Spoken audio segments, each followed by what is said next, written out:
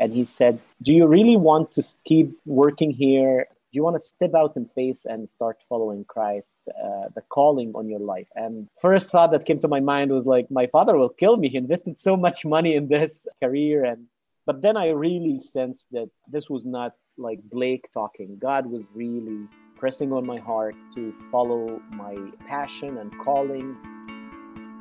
Welcome to the AsiaLink podcast. I'm your host, Jim Gourlay, and we're delighted you've taken time to find out about Asia and the mission of God to reach all the nations. AsiaLink exists to reach the unreached of Asia with the gospel of Christ. We do this by supporting, training, and encouraging Asian believers to share the powerful gospel of Jesus within their own cultures. This is episode 6. In this episode, we'll be hearing from our partner in Iraq. And again, we've protected his identity for security reasons.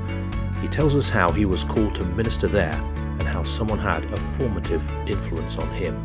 Later on, we'll be hearing from Stephen in our Northern Ireland office about History Makers Tour, which is going on the road this autumn. Great. So why don't you tell me how you came to faith in Jesus? I'd love to know. Yeah, so I grew up in a family that's extended family is Coptic Orthodox. My immediate family were evangelical Wesleyan in the Free Methodist tradition. So I grew up taught by a godly mother to follow God and be in the Word from a young age. I remember, I think we've always been to church. We've always been to summer camps every summer. And when I was 12 years old, that's when I made the decision to start following Jesus wholeheartedly and give my life to Christ. And God has blessed me with a youth pastor who really believed in me, believed in the mission, believed in disciple making. And he was the first person in my life to give me a personal Bible to have. I've always read in our family Bible, but that's when I turned 12 years old and came to faith in this summer camp. I received my own Bible and I started studying the Word and even started volunteering at the church and serving with the kids ministry and then with the junior high. And when I was in college, I sensed a strong calling to sharing the good news of Jesus Christ, especially with majority people and with my colleagues and friends, but also started traveling and doing some ministry in villages around Egypt, where we basically did house church sharing in different houses and coming to realizing the reality of serving or trying to minister in a majority Muslim country where it can be dangerous to share the good news. You can get persecuted for your faith, and trying to work with the dynamics of seeing persecution face-to-face. In 2013, we had a huge wave of persecution because of the Muslim Brotherhood in Egypt. And one of the villages I was serving in, several churches were burned down. Dozens of homes were completely burned down and destroyed by Muslim fanatics. So that was also a new dynamics for me in the ministry. But I was working as a pharmacist. I'm a pharmacist by trade and was also sharing the gospel with my customers in the pharmacy. And God really called me in the pharmacy, in the workplace. One day I had an American guy walks into the pharmacy where I worked and in Cairo, the capital of Egypt. And I have never had encounters or conversations with an American before. All my knowledge about Americans were from Hollywood movies. So when I saw him, I thought, wow, that's a cowboy. He looked like a military guy. He wore khaki pants and he was fit. And I thought, this guy needs Jesus. He must have a gun tucked in his shirt and he must be sleeping around with different women and drinking, and he needs Jesus. So I off the bat, I just started right away sharing with him about Jesus in the pharmacy. And actually he listened, and for 20 minutes, I shared my faith. I shared the good news of Jesus Christ. And after I finished, he said, praise the Lord, hallelujah. And I was like, what? Are you a Christian? Why waste my time then? He said, I'm really excited to meet an Egyptian young man who is proud about his face, who's bold to share the good news. And in your workplace, he saw that I have had like Bibles and tracts and CDs, and back then it was cassette tapes. I always kept a stash where I shared different literature from the scriptures with my customers. And this developed into a friendship, actually. And this guy kept coming back, and he turned out to be, he's a missionary himself. He came to Egypt to share the good news, to develop leaders, and to plant reproducing house churches. And so he was my first contact with Impact Middle East. And he then introduced me to the founder and the chairman of IME.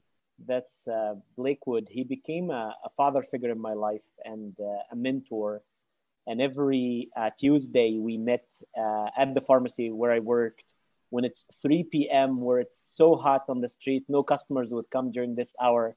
And he would just study the word with me, disciple me. And about a year later, he challenged me and he said, Hani, I am sensing this very clear calling on your life to make disciples, to share the good news, and to just proclaim Christ. And he said, do you really want to keep working here? Yes, it's a good career and you have a financial cushion, but do you want to step out in faith and start following Christ, the calling on your life? And first thought that came to my mind was like, my father will kill me. He invested so much money in this career, and in pharmacy school, it's expensive. But then I really sensed that this was not like Blake talking. God was really pressing on my heart to follow my passion and calling. So I actually took about 1 month of just praying and fasting and discerning and talking to some people who I respected their mentoring voices in my life. And in 2009, I made the decision to quit my pharmacy career and then fully pursued my calling to serve the Lord in Egypt. I led a church planting team and developed the leaders. So I started with 2 guys, and then God really blessed the work, multiplied the work. In 2014, my team had over 60 people working between full-time, part-time, and volunteers, and planted about 60 house churches back then. Now this team has multiplied over 4,400 house churches in one network all over Egypt. And in 2014, I delegated the responsibilities and I moved to the US to do my master's degree, where I lived in Seattle. And in Seattle, Washington, I studied theology and started going and visiting Iraq, the country where I'm living now. And was my first encounter in Iraq to see the refugee crisis and to see literally millions of people displaced, who lost their homes, who lost everything, and just the dire need for help and for hope. And I think the first thing that came to me was striking was hopelessness. People who lost everything among Syrians or among Iraqis themselves, who in Mosul, because of ISIS, lost everything. I started sensing this cry, come to us and help, come and help us. How did you get from Seattle to Iraq? So when I moved to America, one of the motivations for me was right across the street from the seminary where I studied was a church led by my mentor. And I really felt I need more coaching. I need more mentoring and shadowing him to sharpen my skills in the ministry. But also he had a vibrant ministry to international students. So that was the attraction for me, because I basically worked with Saudi students, Kuwaiti, Iraqi, Arabs, Muslims who lived in Seattle and were studying. You've got the gospel and you've got Arabic. What an opportunity.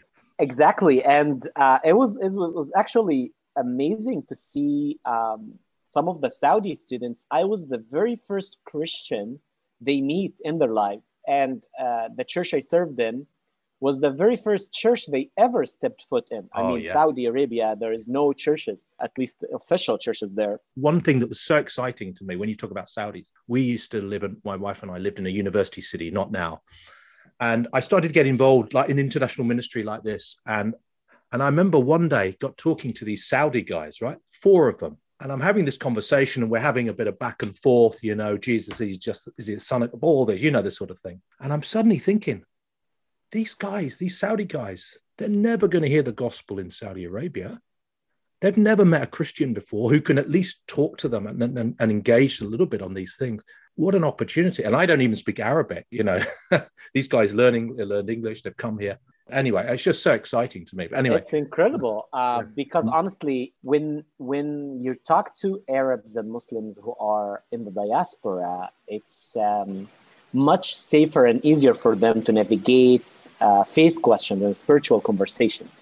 And so almost weekly, we would gather over dinner, and we would be 10 students or 12 Muslim students, and we would just meet and talk theology, talk about Jesus, talk about the Bible, talk about church. And out of this, a Saudi student joined the community, and we actually baptized over 17 Iranian Muslims.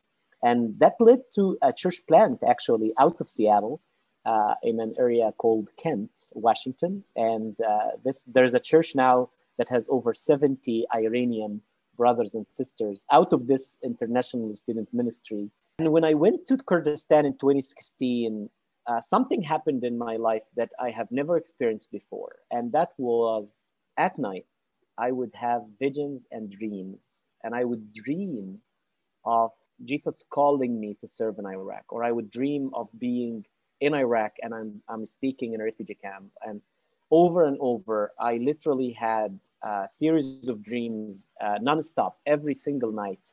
And I was really befuddled about this. I've never had dreams like this. And I started journaling and talking to people who I respect their opinion. And they said, clearly God wants to communicate something to you. And there's something in the spiritual world that God wants to communicate with you. So I spent a month in Iraq in 2016, and I went back to Seattle to finish my degree, and the dreams continued. And that was the crazy part for me, is that I was in Seattle dreaming about Iraq at night. I would go to sleep and I would dream of being on the streets in Iraq. I would dream of being at Walmart in America, but I am paying in Iraqi money. And the cashier is asking about this money, and I'm having a conversation in my dreams. And I really started this has never happened to me in my life. And so I started just talking to my mentor about this. And he said, what do you think God wants to communicate to you? And I said, I think God is calling me back to Iraq. And that was scary because my family was terrified by the thought. They had no problem of me living in Seattle and enjoying the Northwest in America and the beautiful hikes and all that. But Iraq was really a scary thought. And the more I prayed about it, the more I fasted about it, and the more I did short-term trips, the more I really came to a realization that, yeah, God is calling me to live in Iraq, not just to go and visit. So I actually did 8 short-term trips. Some of them were as long as a month. And I started preparing and dreaming about living there long term. And in 2018, I made the move to Iraq. And I started a ministry center called the Noor Center under Impact Middle East. And it's basically an outreach ministry among refugees trying to do holistic ministry. So serving the physical needs, the emotional needs, and the spiritual needs of refugees. And one of the things that I saw God was breaking my heart to cry for and to do something about was the trauma some of the Yazidi ISIS survivors. So these are young women who were captured and kept by ISIS as sex slaves. They were sold by militia fighters as commodity and trafficked as sex slaves. And God was breaking my heart to do something about it, to cry and to be a voice to this voiceless community. And actually, God helped us as Impact Middle East to raise awareness and to raise funding and to do projects among these women. We've served over 200 sex slaves, and helped lots of them to start a journey of healing and wholeness. Also helped them start small businesses where they can earn a living through different occupational trainings, but also provided lots of courses. Like lots of them were illiterate, so we did illiteracy classes, taught them Arabic and taught them English, computer skills, so that they can find jobs and be employable. But through this, it was incredible to see that these people finally found a community that cares.